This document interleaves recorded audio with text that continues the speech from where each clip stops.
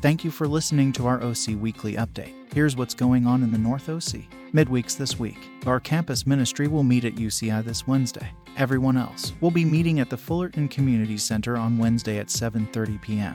We will continue our season of classes for life stages. This weekend, our college students and North OC Professionals Ministry will be having a Friendsgiving on Friday night at the Irvine Building at 7:30 p.m. Bring a dish to share. We also will be having our marriage retreat this weekend. You can still register for that online. On Sunday, we will have 2 worship services, both starting at 10 a.m.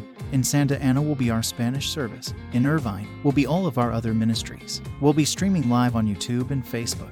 Our North OC professionals will have their God and Grub, a time to connect, chat, and eat lunch after service. You can check our website occhurchofchrist.com for any more info.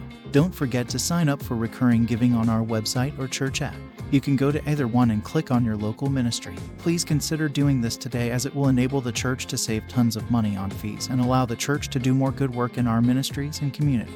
Lastly, we are taking up our free will offering on November 19th for Hope Worldwide's Season of Giving. That's what's going on in North OC. Have a good week.